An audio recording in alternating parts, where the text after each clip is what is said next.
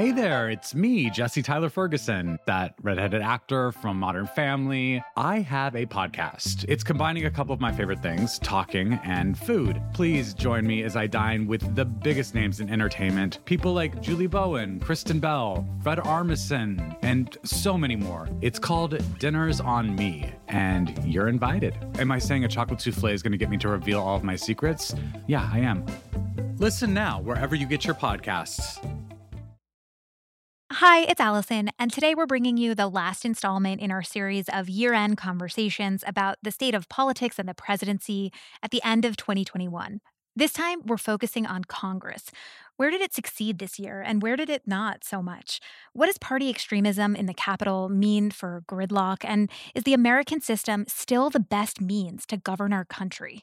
I'm turning over the reins this week to congressional reporter Mariana Sotomayor. Hello, Mariana. Hi, thanks for having me. I'm going to hand this off to you now fully, so thank you so much for doing this. Yeah, of course. Happy to have two of my really good friends and posties to talk about all things Congress. And, you know, we currently have a president who has always been very involved in all things Capitol Hill, and Congress has definitely influenced Biden's decisions and the way that he has governed in the last year. So I wanted to bring in Tyler Pager. He is our White House reporter, also covered Biden with me on the campaign trail way back when. See, you're in the office. Looks pretty nice in there. Yeah, it's wonderful to be with you and talking Biden. We've been having this conversation for almost 3 years now, so great to record it and share with others. Yeah, it's kind of actually shocking that you said 3 years covering Biden. I can't believe 2019 was almost 3 years ago, but here we are.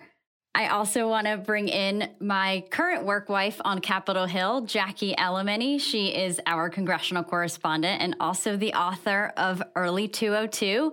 We spend so many hours on the Hill together, including very late nights, just saying goodbye to House members in the last couple of hours for the rest of the year. So, Jackie, thank you so much for joining us. Hello, wifey. Thank you for having me. I'm sitting in my bathroom recording this because my boyfriend is the loudest talker, and it is the only quiet space in the house. Oh, I'm surprised your boyfriend is louder than Bertha, your internet Instagram famous dog who we all know and love.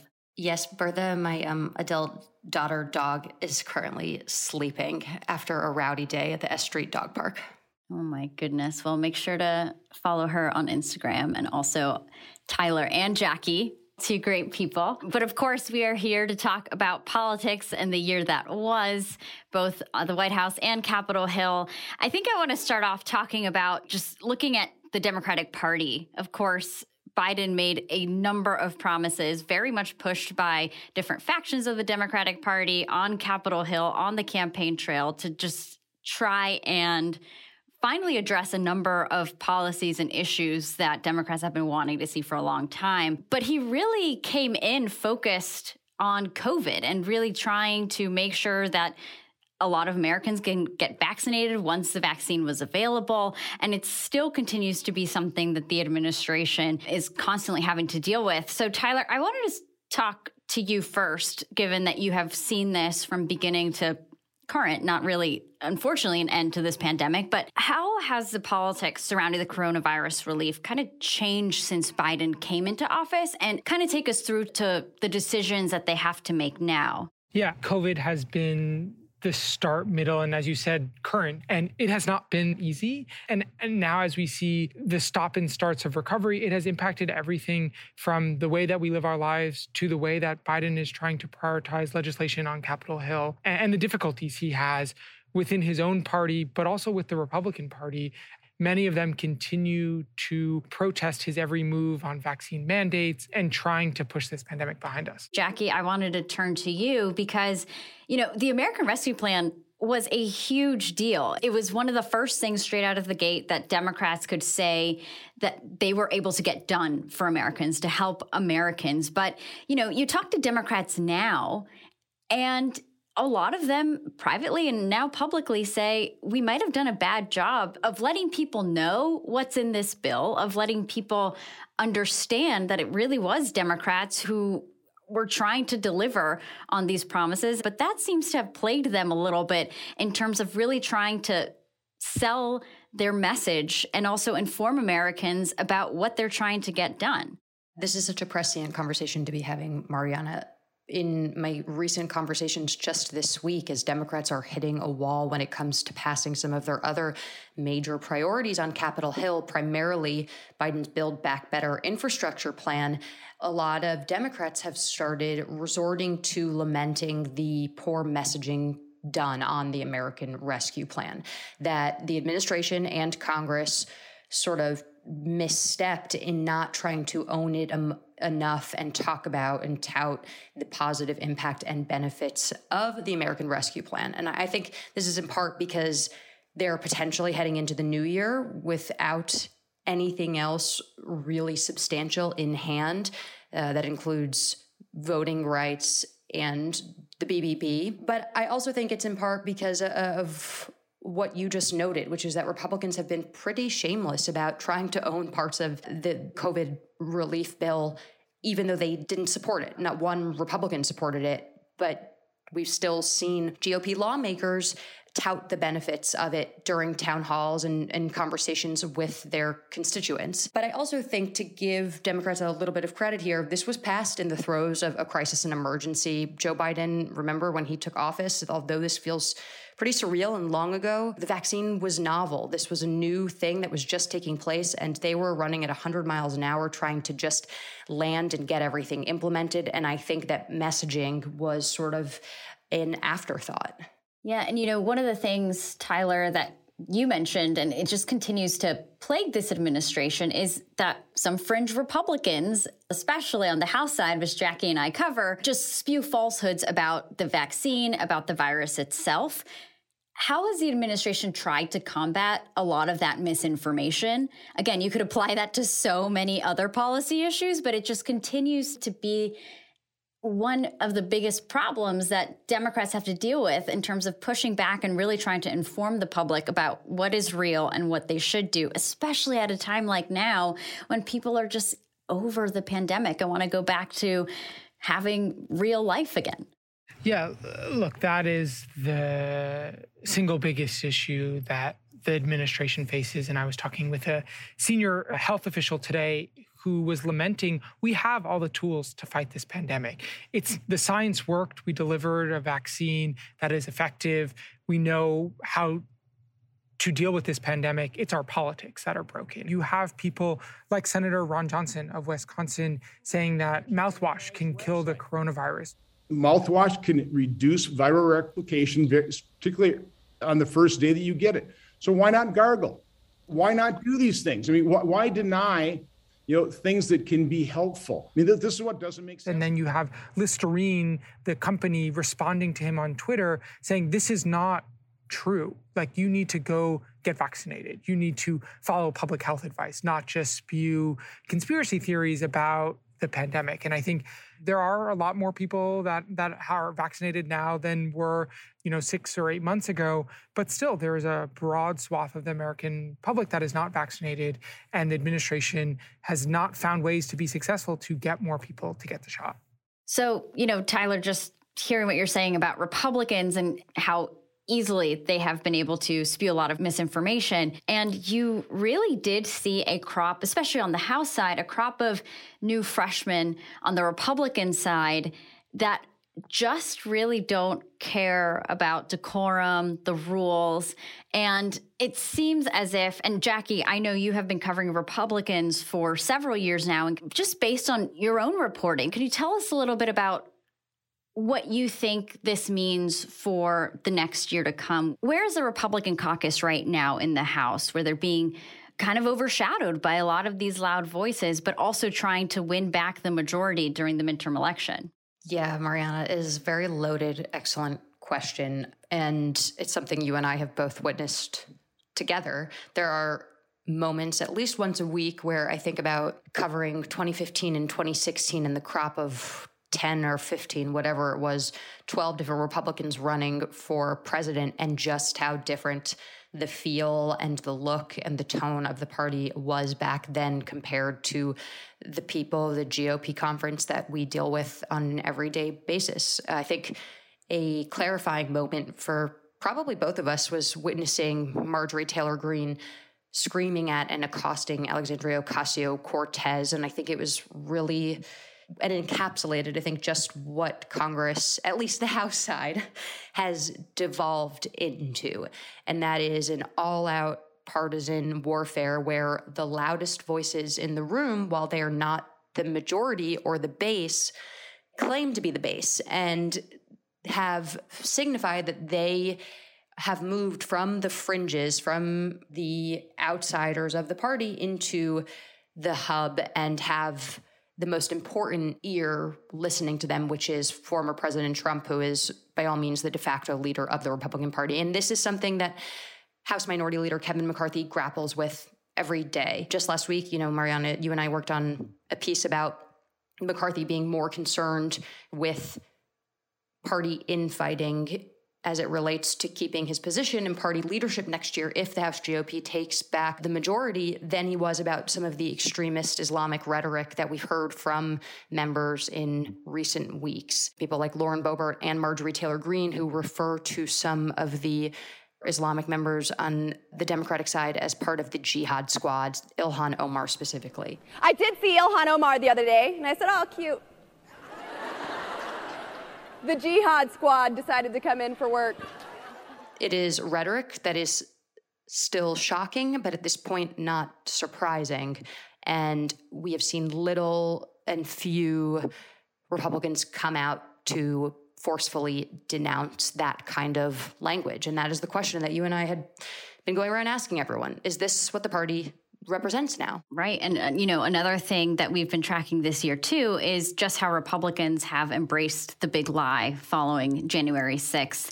And a lot of these members, obviously, being on Capitol Hill on that day, you and I have talked to Democrats on and off the Hill, and they're very much like, I don't know if I can work with Republican counterparts anymore because they're not in the same reality as we are in terms of the truth, in terms of the election.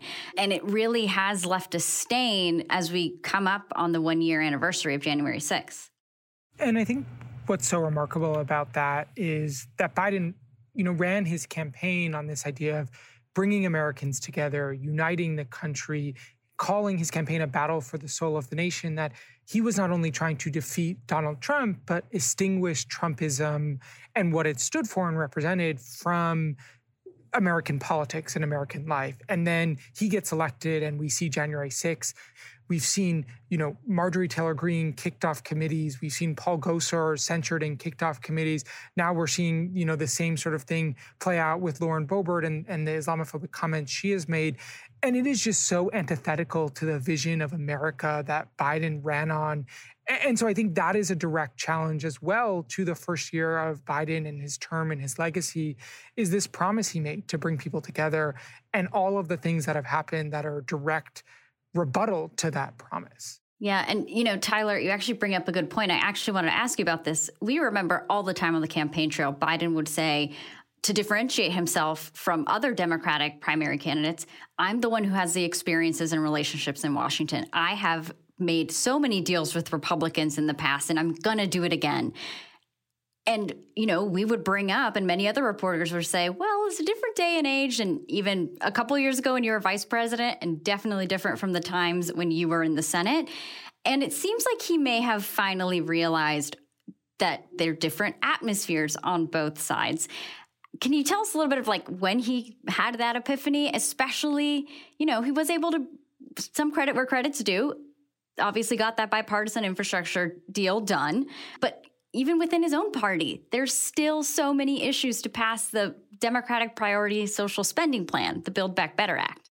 Right. I think that split screen that you just outlined is what has been one of the most remarkable things about this year. At the same time, we have Republicans and Democrats fighting over an investigation into a deadly riot at the Citadel of Democracy. We have Republicans and Democrats working together to pass a historic bipartisan infrastructure bill. This is something that Trump wanted to pass. He wasn't able to do so. Biden said, the press won't believe me, but we're going to get this deal done. It fell apart, it came together, it fell apart, and finally they got it done. And so it's just remarkable that we were able to have these things happening at the same time. And you're right, he had got a lot of criticism for saying Republicans will have an epiphany, that once Trump is defeated, he will fall by the wayside and Republicans will denounce him. That has not happened. Republicans, for the most part, are scared of Trump, do not want him to engage in their primaries, and they are largely standing by him. Even those that denounced him somewhat after January 6th quickly corrected themselves. Senator Lindsey Graham jumps out as someone who has tried to toggle between both of these worlds of being critical of Trump, but then quickly coming back to defending him and recognizing that a future in the Republican Party is dependent on having a good relationship with the former president. But for Biden, he too has tried to toggle between both of these, recognizing that the Republican Party is different than what he remembered when he was a senator cutting deals and, eulogizing someone like former Senator Bob Dole, who he called a friend, and then also saying, but I can work with them, I can cut deals. And I think he's had to come to the realization that the Republican Party is dramatically different. I think the January 6th insurrection was a clarifying moment for him and for many Democrats who were hopeful that the Republican Party would return to something more, quote unquote, normal in which the Democrats and Republicans could work together. And I think the big question now is moving forward is they got this bipartisan deal done. Is that the end of cooperation across party lines on major pieces of legislation? We're now seeing Democrats move on to issues like the Build Back Better plan, voting rights. Those things are unlikely to get any sort of Republican cooperation. And so I'm watching for how the president's words and rhetoric change about the opposing party as we move into a midterm year. Jackie, you've actually done some reporting on this recently, voting rights. It seems like there might be some momentum there. Could you bring us up to speed on that? And also just the fact that Democrats promise so much, and they do see this as their only opportunity to get all of these things done. Do you think it's possible given how we've seen this legislative year turn out? I think if there's anyone that has their finger on the pulse of that answer at the Post, it's probably you, but I don't think so. We work as a team here. I'll try to give you a little bit of context of where we're at right now, which is essentially that Senate Democrats have privately come to the conclusion that Build Back Better is not going to pass by their Christmas deadline and that they might have to go home empty-handed for the holiday and for recess, and not having passed anything in quite some time and with little to talk about other than Senator Joe Manchin being an enormous roadblock to all of their hopes and dreams. And so chatter again perked up this week about voting rights, another priority that Majority Leader Chuck Schumer has been promising that would be passed by the end of the year. We have heard numerous different deadlines repeated throughout the course of the year for getting this done. But the end of the year was always the hard and fast deadline because Democrats are concerned about getting voting rights through before redistricting happens. And it's still very much a long shot, according to staffers I've been in touch with that are involved with negotiations here. Basically, what they have communicated is that Joe Manchin is finally warming to some of the ideas, not around the filibuster, but about actually making changes to some of the rules to pass legislation through the Senate, and that voting rights would be probably the vehicle in which to do that. These conversations, though, have been going on for a while, and while Joe Manchin does seem more open than he previously has been, as one person said to me, Joe Manchin has a reputation for being the boy who cried wolf. He's not even sure what he wants himself. He has not gotten to yes yet. And so it is possible that all of this collapses and Democrats go home with a massive messaging problem. But again, the conversation has perked up, and you've had people like Senator Mark Warner, one of the most moderate Democrats in the chamber, reiterate publicly this week that he'd support changing the chamber's rules. So we are tracking where that goes. Just talking to members, Democrats, Republicans, they talk about how there is a lack of decorum nowadays. Of course, they blame each other for that, which is pretty pessimistic about where we're going in terms of how these relationships can get better. But anything that you have seen on Capitol Hill just walking around, what is it like now that there is so much tension between Republicans and Democrats? Is definitely a novel and new, and at least for me, an unexpected way in an unexpected thing in the way lawmakers treat reporters and talk to us and deal with us.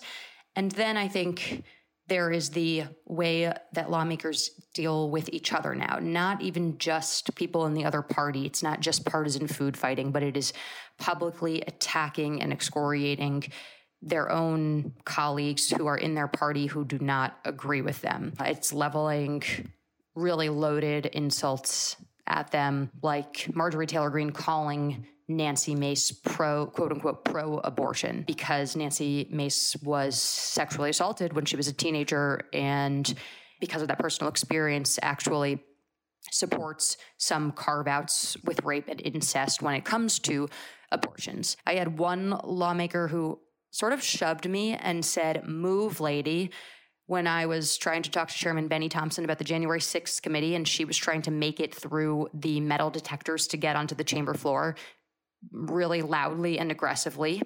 It is watching lawmakers get publicly and physically frustrated with just the Capitol Police for putting them through these mags and making sure that they are not carrying armed weapons onto the House floor.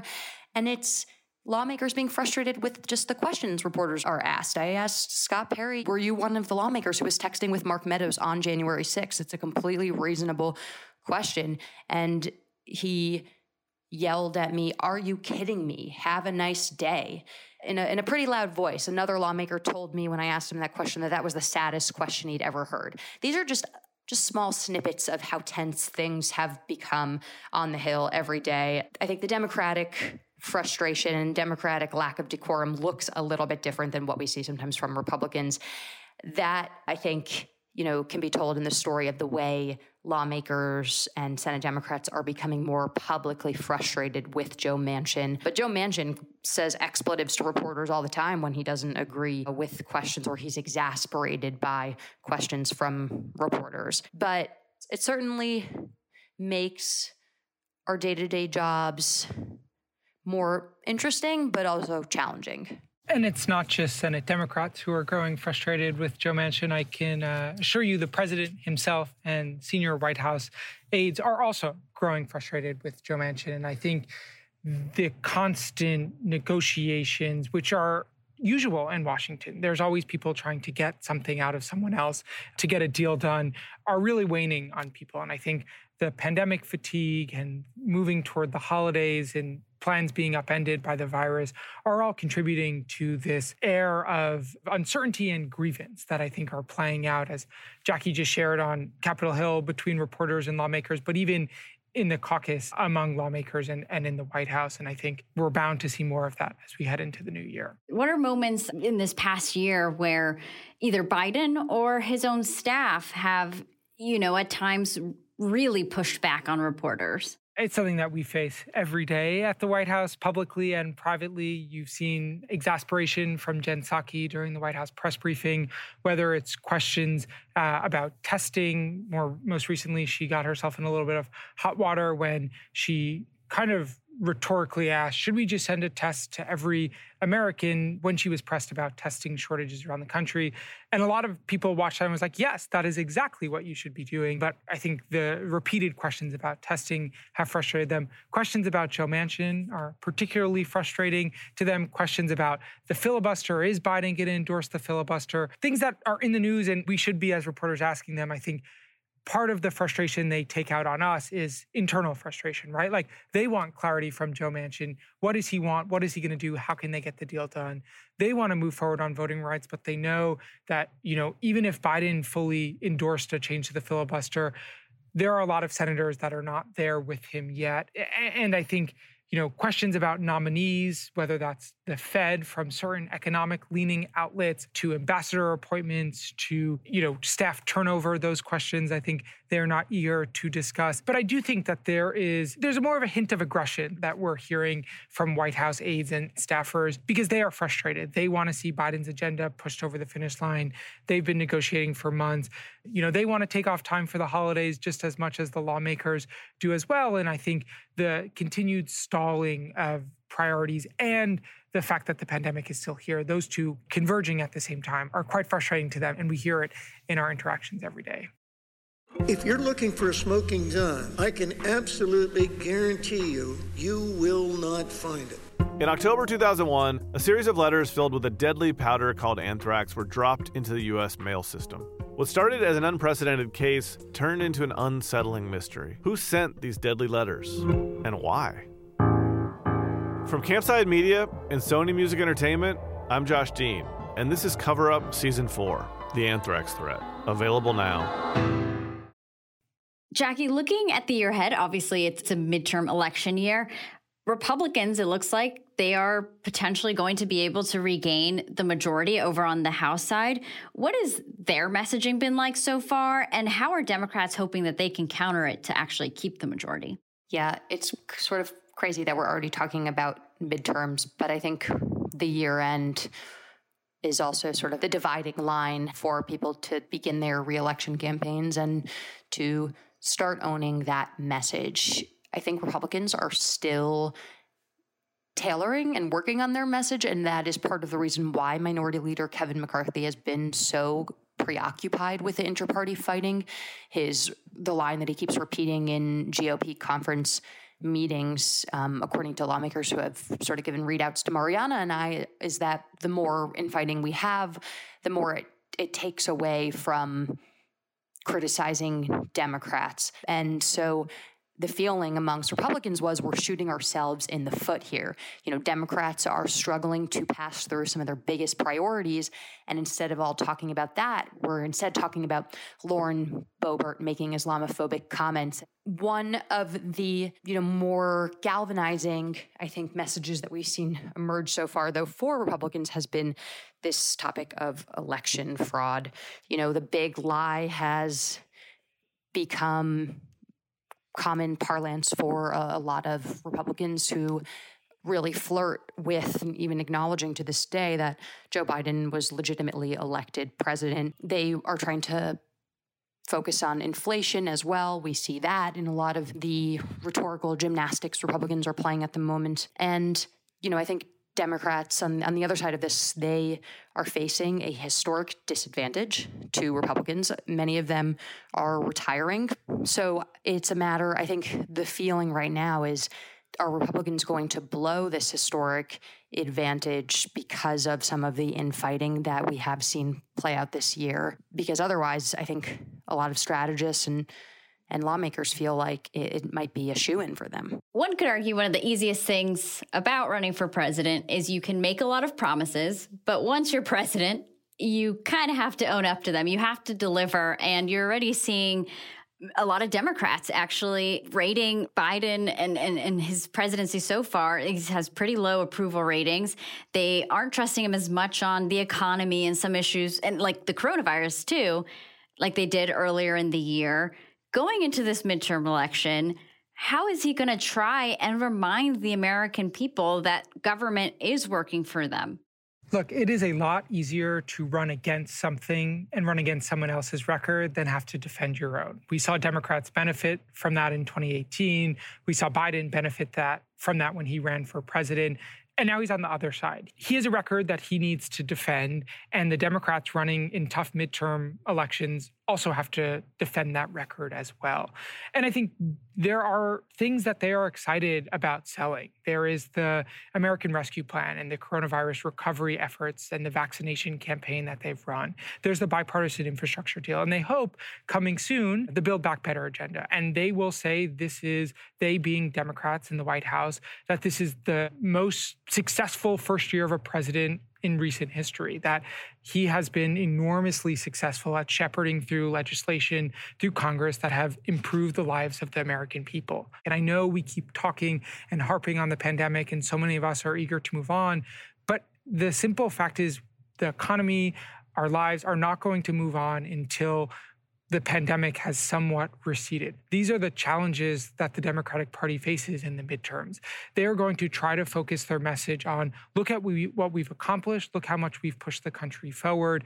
But the Republicans have a message that they are coalescing around in saying that Afghanistan was the tipping point. The chaotic and deadly withdrawal from that country showed that Biden's promise of bringing competency to the White House was a false one, and that inflation and COVID are just other bullet points in that list.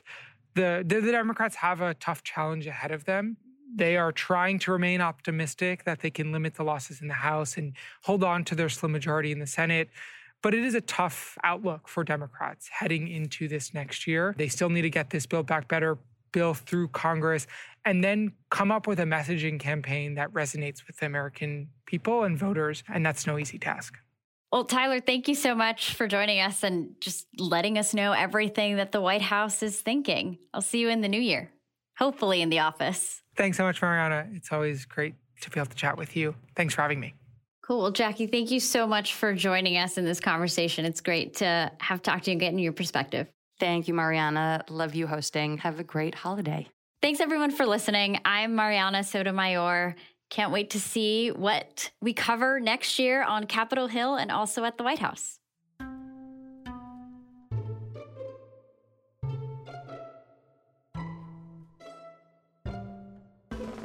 Thanks for listening to the last installment of our year-end roundtable conversations about the state of politics at the end of 2021. We hope you've enjoyed them. Can He Do That is a team effort here at The Post.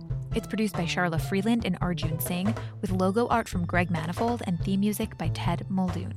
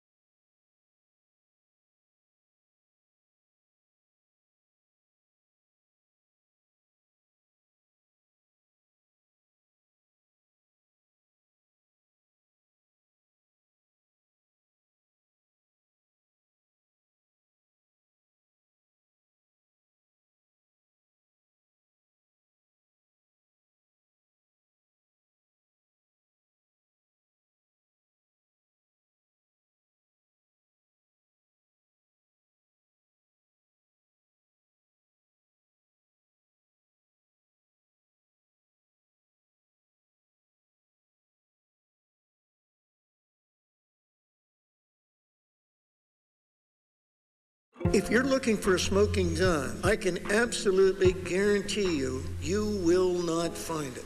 In October 2001, a series of letters filled with a deadly powder called anthrax were dropped into the U.S. mail system. What started as an unprecedented case turned into an unsettling mystery. Who sent these deadly letters? And why? From Campside Media and Sony Music Entertainment, I'm Josh Dean, and this is Cover Up Season 4, The Anthrax Threat, available now.